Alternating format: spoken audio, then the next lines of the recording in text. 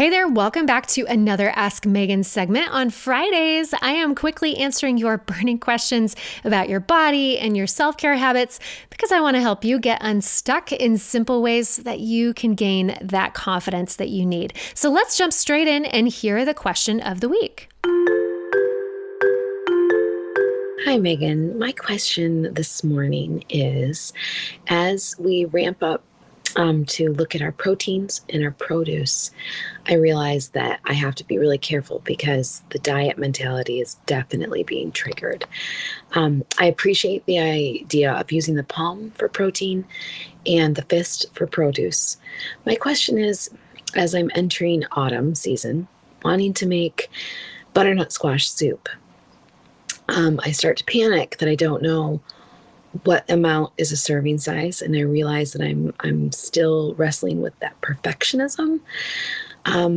But for things that maybe aren't in your food recipes, where I assume things are like the right amounts of protein and produce, but if I'm using a recipe of my own, how do I not sink back into just being militant about trying to figure out how many cups of butternut squash soup is in there? Can you help me out with homemade things, but that come in soups or casseroles? Thanks. Oh, this is a wonderful question. If only we ate perfectly measured out and portioned meals all the time and knew exactly what our macros were, wouldn't that just be the best? Actually, no, I don't think it would because that's not real eating. That's not enjoyable. And I don't want you to get to a point where you're just like a perfect counter and have perfect portion control all the time. Enjoyable eating is when you don't have to think about that at all. And you're just far more intuitive. So if we can get you there, that's where we want to be. All right. Now, more often than not, you're going to find yourself in Janelle's situation where the portions of what you're eating is unclear. And you kind of have no idea what's in the food, especially with things like soup and casseroles, like she mentioned. But this is where all of your time spent learning mindfulness and intuitive eating is going to really shine. Like, this is where those skills get to come to the forefront and be like, we have been waiting for this moment. Okay, now before we get there, I want to backtrack just a second and touch on what Janelle was talking about with the hand portion sizing guide. If you haven't heard about this is something I teach in some of my programs, and it just gives you a good idea of how much of each type of food you should be eating. And this is a great place to start because a lot of us come into healthy eating habits and we have no idea.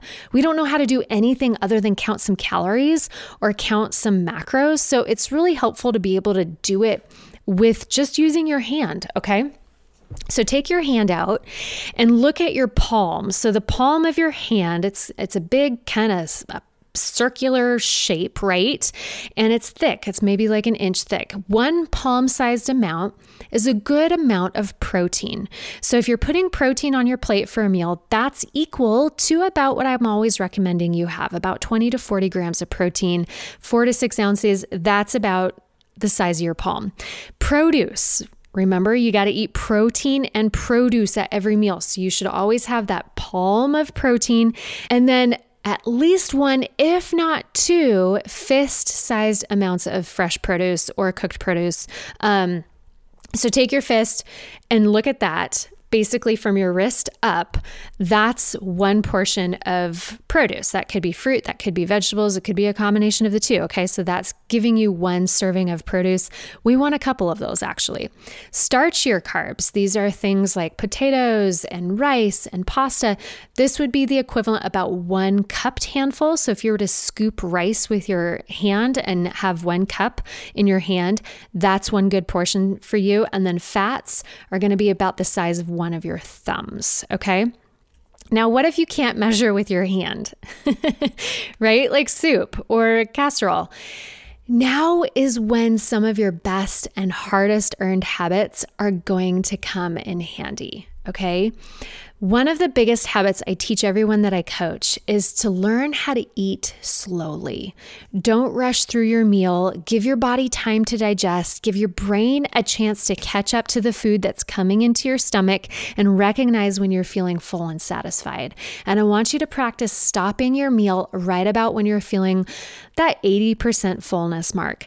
Most of the time, it will match up to good portion size without having to pull your hand out at all.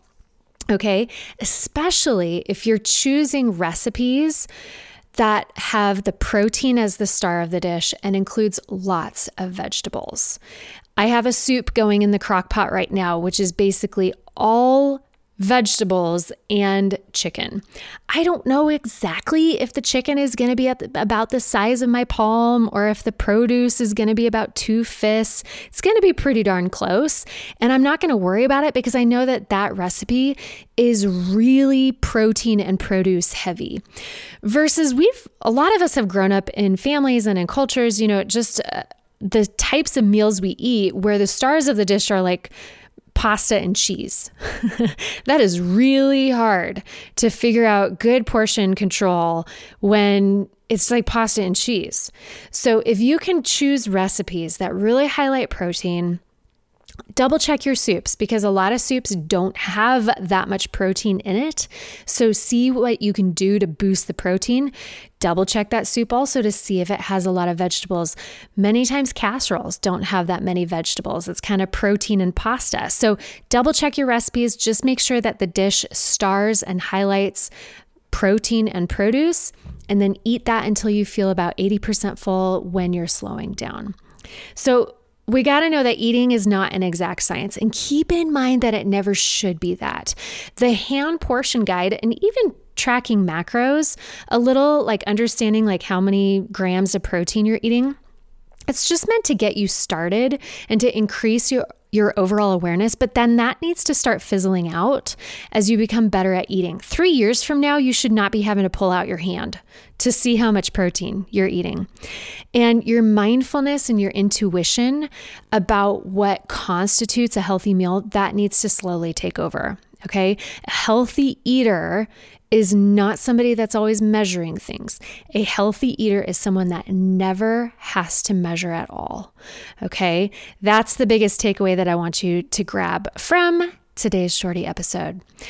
Awesome question. Hey, listen, if this reminded you of something you wanted to ask me, something that you've been struggling about or just kind of curious about, just head to vigeofit.com/ask. Send me your question and I'll get you taken care of on an upcoming episode.